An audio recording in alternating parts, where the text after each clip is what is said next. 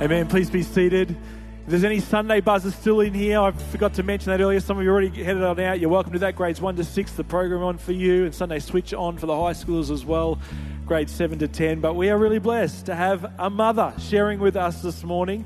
Pastor Jodi looks after our Bridge Care ministry, the women's ministry as well. Could you make her feel really welcome on her Mother's Day, coming to share God's Word? As we start, let's bow in prayer. Jesus, we thank you. Thank you that we get to gather as family here today. Thank you that your presence is with us, that you speak to us as we meet around your word now. And I just pray that you'd open our hearts to hear from you, God. We're expectant to hear from you right now in Jesus' name.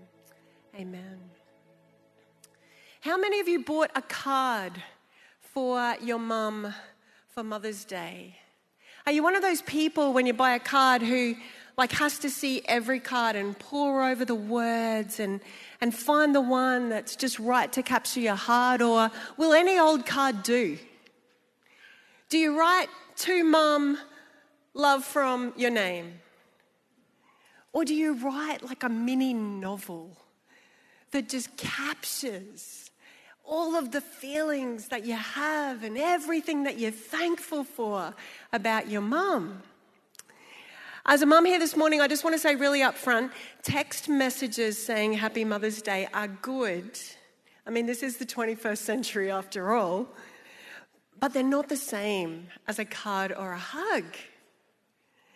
Many of you are a long way from your mums today and can't be near her to give her a hug. Some of you are grieving mums today. One of the most beautiful things I think about being church here is that God has called us a family. You know, there is no perfect families here. We are just one big, messy family, and we embrace each other in the joys and the hardships of days like today. When Nathan said I could preach on Mother's Day and I didn't have to preach from Romans, the Roman series that we're in, I thought, why not share from one of my favorite Bible passages, Ephesians 3. Ephesians is this really beautiful letter that Paul writes, and I want to give you a bit of the backstory to this letter just to help you understand the depth of Paul's heart when he writes to these believers that he loves. It's kind of like a letter that he's writing, which is that very last Mother's Day card. If you knew that it would be your last, what would you say in it? What would you write? That's where Paul's coming from when we come to Ephesians, the book of Ephesians. So the backstory of that is that Paul is called and anointed by God to share the good news of Jesus. We read about his life and ministry in the book of Acts. He's burdened not to share the gospel just with the Jews, but he wants to go to the Gentiles. He realizes that this message is for everyone to hear. No one is excluded from this message. And he goes throughout the Roman Empire. And as people come to faith, Paul encourages them to meet together and churches are established. And one of these churches is in the city of Ephesus, in the province of Asia in the Roman Empire. It's a massive city. It's a huge, big, flourishing, great city. Paul met some friends, Aquila and Priscilla. You might have heard about them as you read the Bible. And they're already in Ephesus, and there's this great work of God starting. So Paul jumps on the bandwagon and gets there to join this amazing work. And in Acts chapter 19, the Bible tells us that God gave Paul the power to perform unusual miracles there. I don't think we read that about anywhere else in the Bible. Unusual miracles. Verse 12, I've often been amazed at this verse in chapter 19 of Acts. When handkerchiefs or aprons that had merely touched Paul's skin were placed on sick people, they were healed of their diseases, and evil spirits were expelled. Wow. There was a revival taking place in Ephesus at this time. And Paul ended up staying there for a couple of years, but his stay actually got cut short. Almost, it sounds like a premature cutting short of his ministry there. And it was cut short because a riot broke out the silversmiths of the town in the city of Ephesus were outraged because their businesses were going bust, basically, because they were the ones that made the statues of the Greek god Artemis. And because this message of Jesus was spreading throughout the town, no one needed to buy statues anymore. They were believing in the one true God. Paul said their statues were worthless. Give them away. And the silversmiths were going out of business. Wow. Jesus, send revival. I wonder what businesses would go bust. But Paul's not too popular. He manages to escape. But he escapes kind of leaving these people that he loves so deeply. And we get another insight into this relationship that he has with them. In the next chapter, chapter 20, the Holy Spirit tells Paul that he needs to actually go to Jerusalem. And going to Jerusalem for him would mean trials and suffering and possibly death. And on the way, he goes, I need to make a stopover and send word to my friends in Ephesus to come and meet me at this stopover on my way to Jerusalem. And so they do that. And in chapter 20, Paul kind of shares with them this last moment. It gives us an amazing insight into his relationship with them. He says, you know, from the day I set foot in the province of Asia until now, I have done the Lord's work humbly and with many tears. I feel like that line alone makes Paul perfectly able to identify with the work of mothers here this morning. Did you hear that? What job in the world takes more humility and tears than bringing up children? Do I hear an amen? Paul actually says that planting churches is right up there. I don't know, we might have to get the okay from Pastor Pete on that one.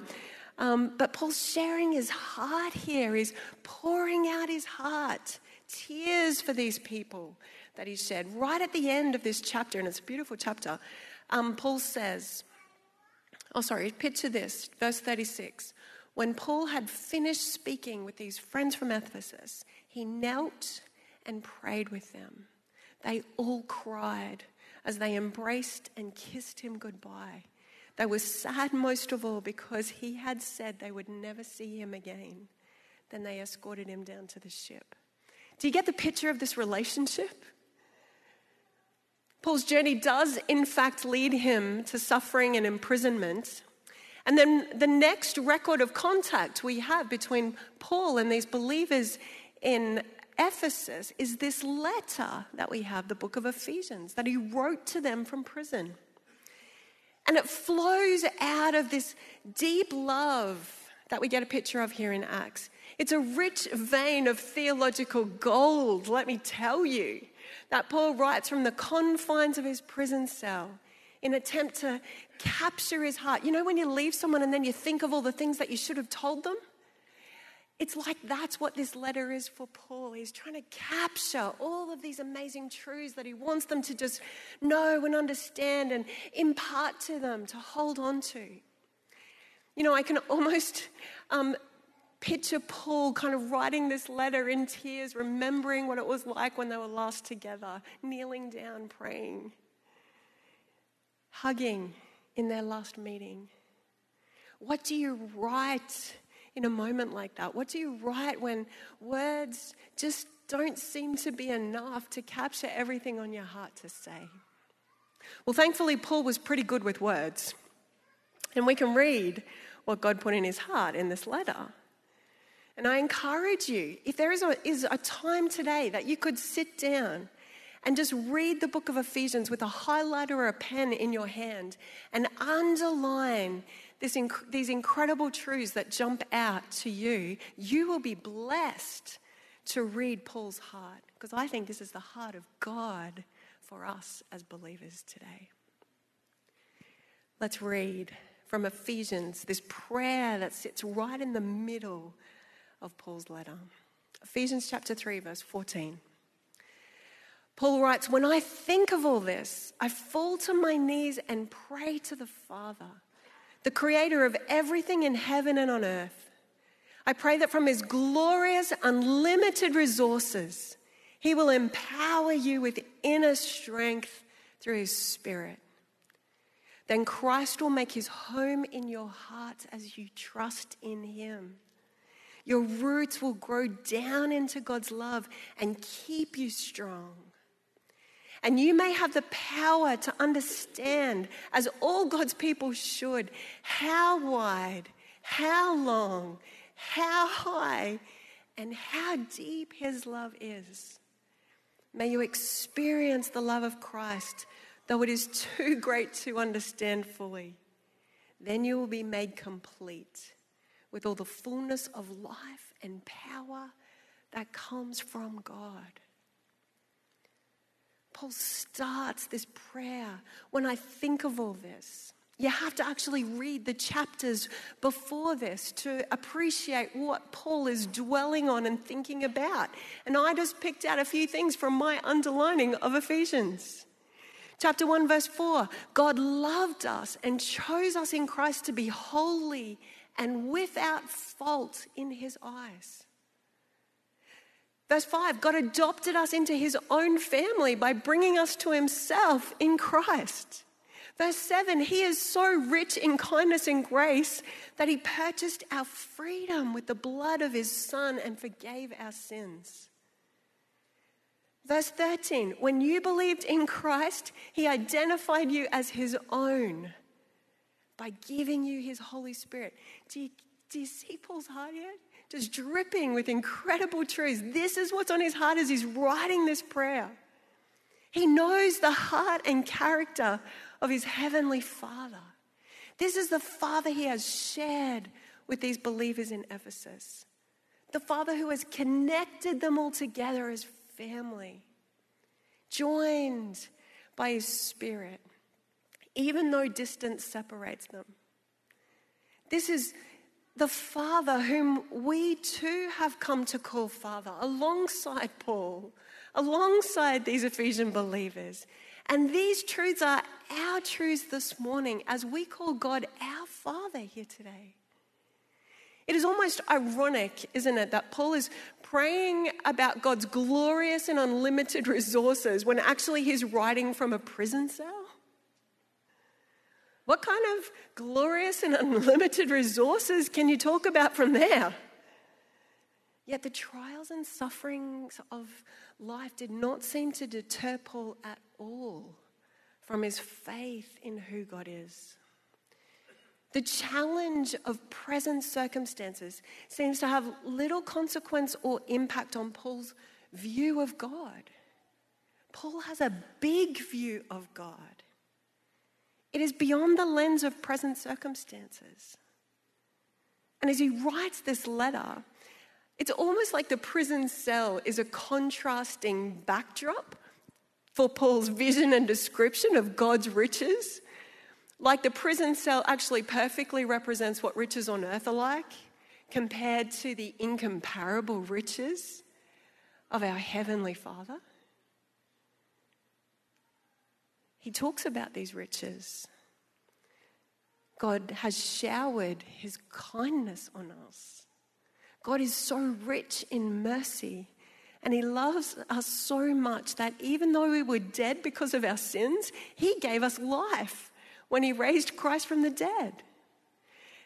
The incredible wealth of his grace and kindness towards us is shown in all he has done for us who are united in Christ Jesus. God graciously gave me, Paul, the privilege of telling the Gentiles about the endless treasures available to them in Christ. If you're a bit disappointed with your Mother's Day present this morning, Nat, if those bookmarks weren't cutting it for you today, just know the endless treasures in Christ that are yours today. Let's go on. I pray that from God's glorious, unlimited resources, he will empower you with inner strength through his Spirit. Then Christ will make his home in your hearts as you trust in him. What comes to your mind when you think about inner strength? In our household, at the moment, I have a son who is trying to work on his outer strength. There is a lot of time spent at the gym. There is a lot of trialing of protein powders and pre-workouts and post-workouts. And depending on whether we're bulking or cutting, there's not a lot of laughter here, so maybe I'm on my own watching on in this space. But depending on whether we're bulking or cutting, there are low carbs and high proteins and lots of salad. There's also a lot of posing and flexing that goes on in my house right now, which I have to say is taking me a bit of an adjustment for me to get used to. I keep saying, Ryan, man looks on the outside, but God looks at the heart. And as an 18-year-old boy, muscles are great. But as a mum, I can tell you, I care way more about what's going on in that boy's heart, what's happening in his inner being, than in his muscles. Paul's prayer here reflects a parent's heart, doesn't it? God's work peels back the outer layers and he sees who we really are. Do you need strength for your inner being this morning? Have any of you had these thoughts? How much longer can I do this for? How much longer can I go on like this? God, I need strength from you because I have nothing left. When we cry out to God for his Spirit to come and fill us, empower us, he hears those cries and he carries us beyond what we know our strength can do.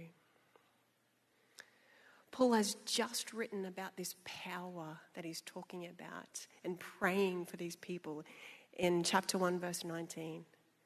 He says, the incredible greatness of God's power for us who believe in him is the same mighty power that raised Christ from the dead and seated him in the place of honor at God's right hand in the heavenly realms.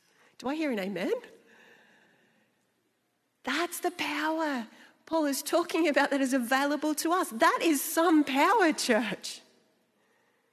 That is God's power for us here today. And if God's power raised Jesus from the dead, is there anything he can't do? When I think back to the stories in Acts and the amazing power that God manifested by his Spirit in that work in Ephesus, healings and deliverance, amazing signs of power, I sort of think that maybe it's a bit surprising that in this prayer of Paul, he isn't praying for more of these outward signs. Wouldn't outward signs be the thing that grows the church and builds the faith of the believers that he loves so much? But that's not what he prays for here. In Paul's prayer for these ones he loves so deeply, he is praying for the greatest work of God's Spirit, which is the powerful work that takes place in us. This is heart work, character work, deep inner work. At the moment of receiving Jesus, we receive God's Spirit. Jesus comes and dwells in our hearts.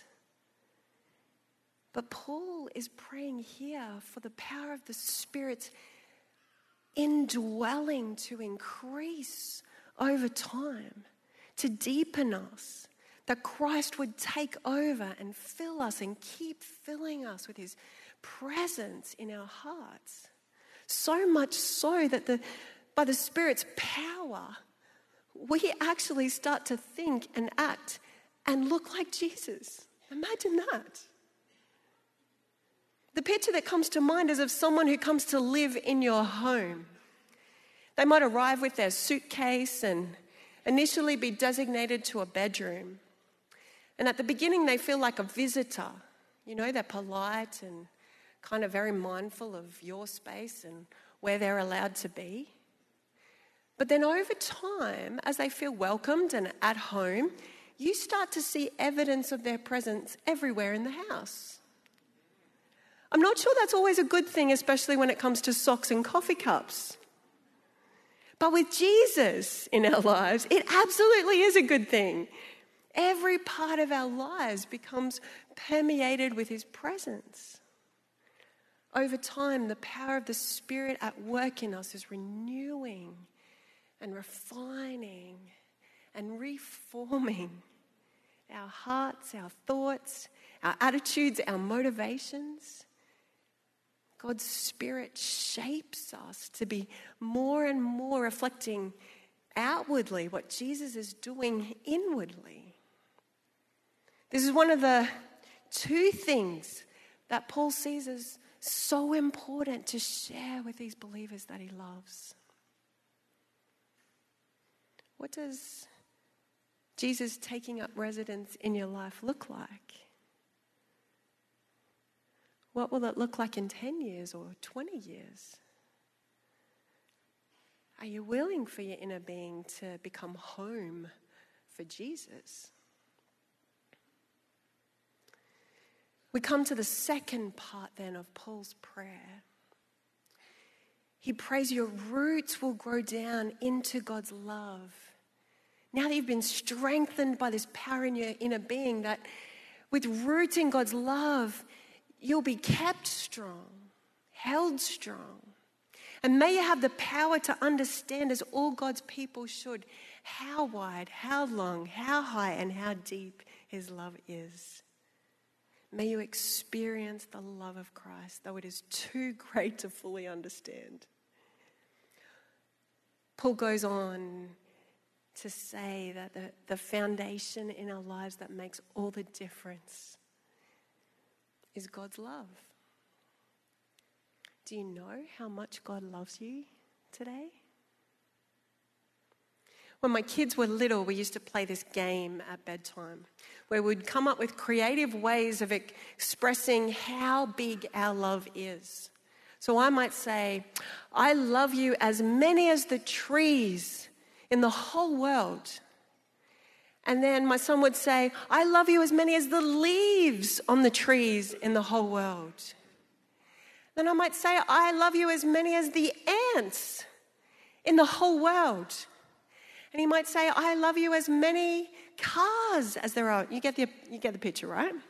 The point is that there's a lot of it in the whole world, and that you can't repeat what someone else has said. Random creative ways of sharing love in our family. Well, one day Ryan and I we used to do this at bedtime, and he was about 5 years old at the time, and he came out with this, Mum, I love you as many as the grains of sand on all the beaches in the whole world. Oh. At that moment, Stephen was walking past and heard it, and popped his head in and went, oh, Ryan, how much do you love me? And Ryan shot straight back with 6. And Stephen thought, well, the grains of sand on 6 beaches is a lot of grains of sand. That's pretty good. And Ryan went, no, 6 grains.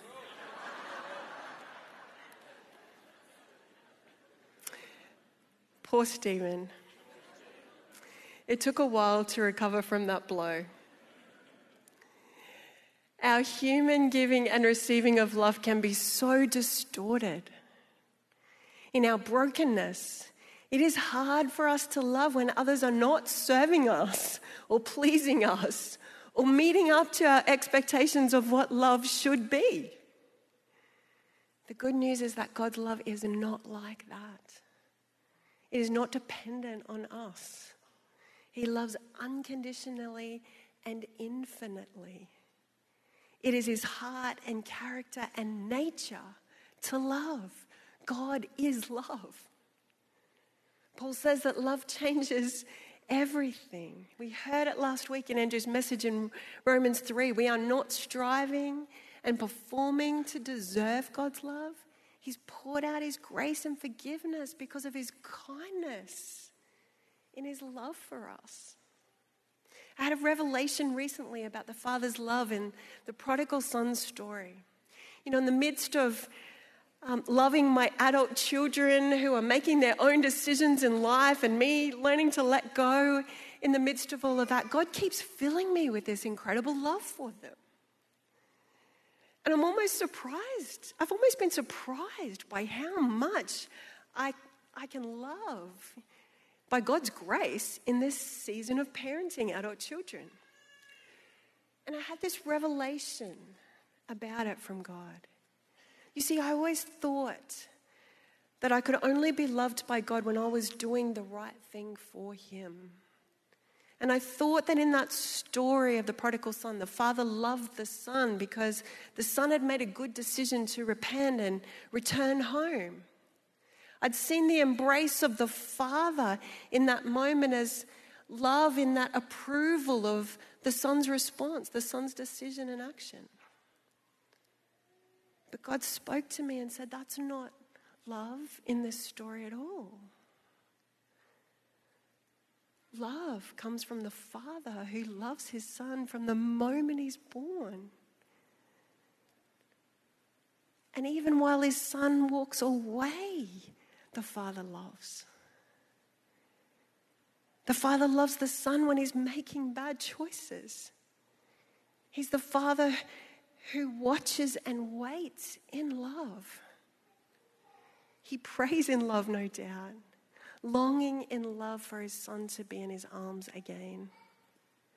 He's the Father who was running first with open arms, in love toward the son while he was still far off, before any words of I'm sorry had been formed.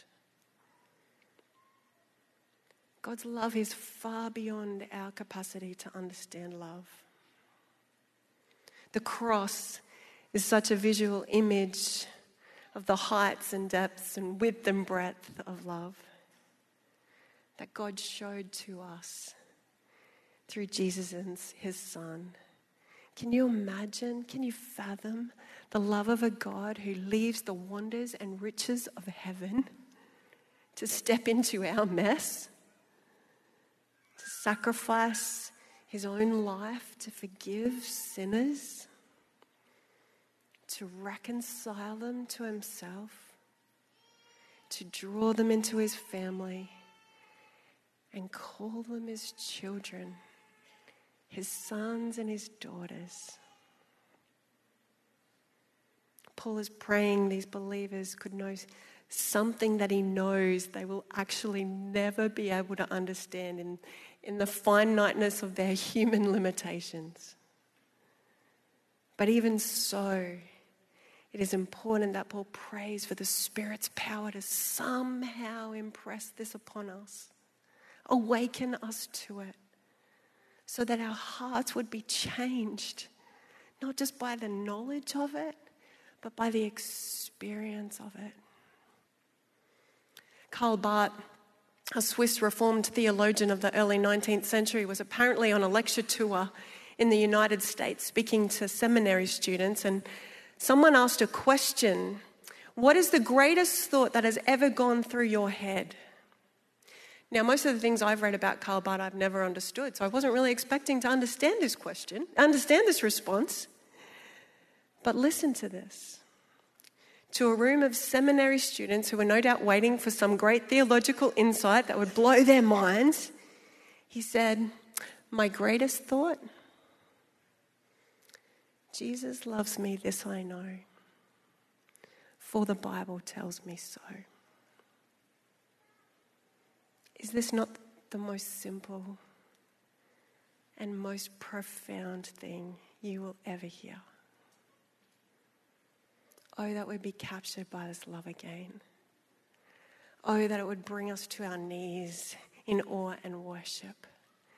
That we would be swept up in it, moved deep in our souls again and again by it.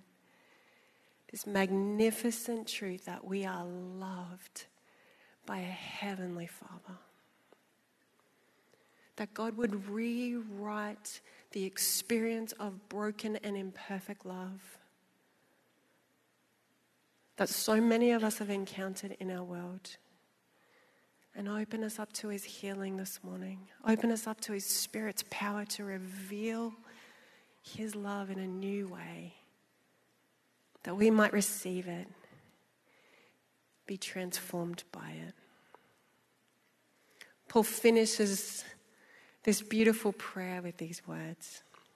As the band come on stage, I want to read them to you. Now all glory to God, who is able, through his mighty power at work within us, to accomplish infinitely more than we might ask or think. Glory to him in the church and in Christ Jesus through all generations, forever and ever.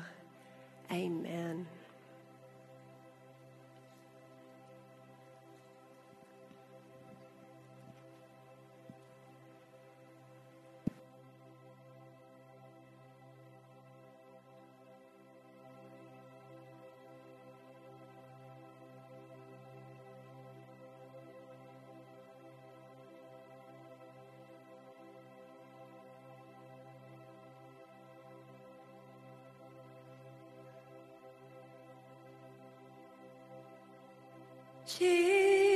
Jesus loves me, this I know, for the Bible tells me so.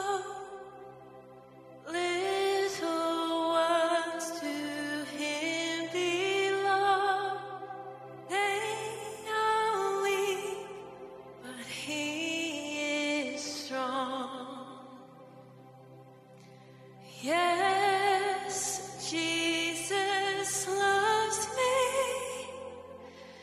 Yes, Jesus loves me. Yes, Jesus loves me. The Bible tells me so. We stand. I'm going to sing that again. Come with a childlike faith. Receive the love of our Saviour. Jesus loves me, this I know, for the Bible tells me so. Little ones to him belong, they are weak, but he Let's lift our voice. Yes, Jesus loves me. Surround us with love. Yes, Jesus loves me. Yes, Jesus loves me. The Bible tells me so. Let's receive his love afresh. Just in this moment, we would just want to pray. I just encourage you to put your hands, if you're comfortable, just put your hands out in a way just to receive from God right now. Jesus, we thank you for your love. We thank you for your heart for us. We thank you that you are doing a work in us by the power of your Holy Spirit to refine us and shape us and renew us, God, not just as individuals, Lord, but corporately as your people in this place. Lord, we ask that you'd fill us with love today, that you'd pour out your healing, that we might reflect you, Jesus, and that your love would flow. In your precious name we pray. Amen.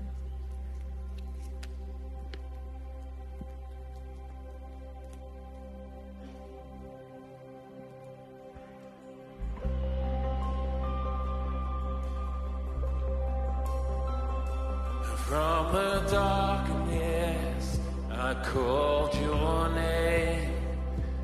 Into darkness, your mercy came. call me out, lifted me up. How great is your love? You bore my weakness and took my shame. You lived and birthed in fields of grace.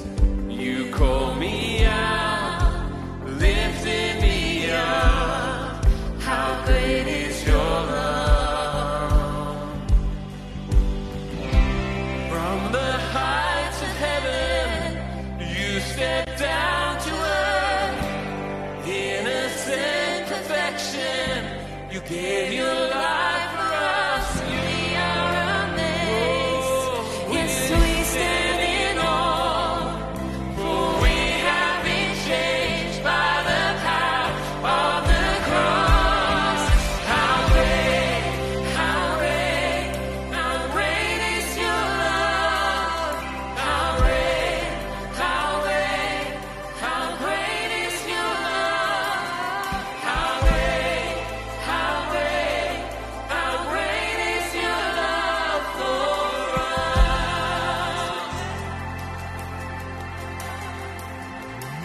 In your kindness, you lead me home.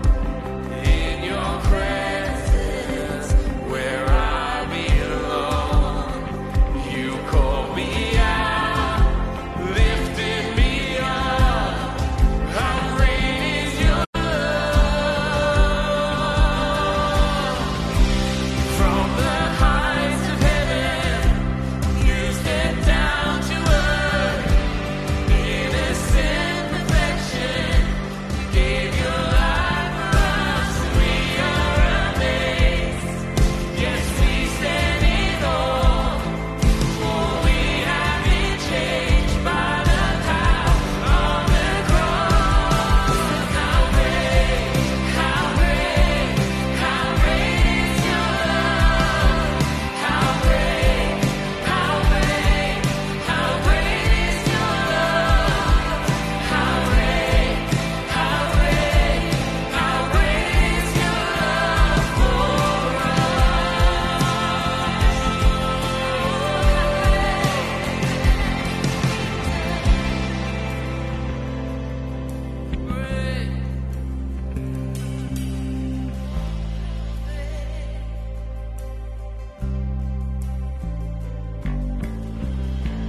There has never been, there will never be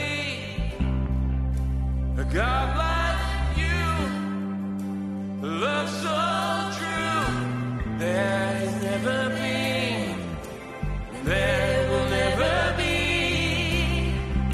a God like you, a love so true.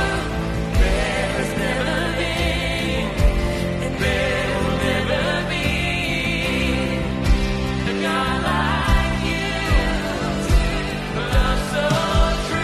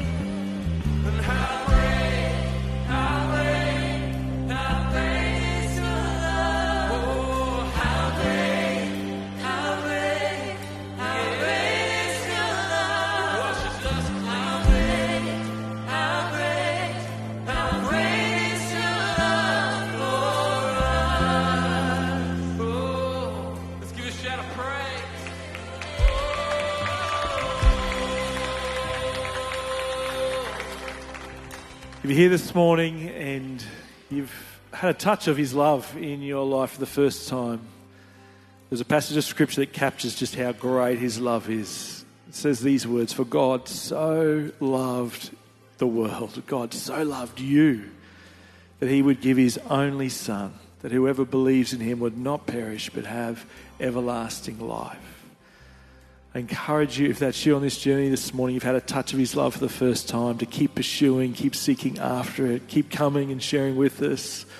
We'd love to encourage you on that journey because his love is amazing. Lord, we thank you for your infinite, unconditional love that you have shown so clearly to us, most clearly through giving your own Son for us to die on the cross in our place that we might have everlasting life in you. This is good news. And so, Lord, we pray your blessing on each one this day. Bless us as we continue to share together. We pray. Bless each one, each family, I ask. We pray this in Jesus' name. Amen. Please be seated. If you'd like prayer in some way, our prayer team will be down the front, or our prayer lounge, our connections lounge. If you're online as well, we'd love to connect with you. You can reach out to us through the email channels there as well, or reach out to your host, Chris, this morning as well. But God bless. Thanks so much for sharing with us.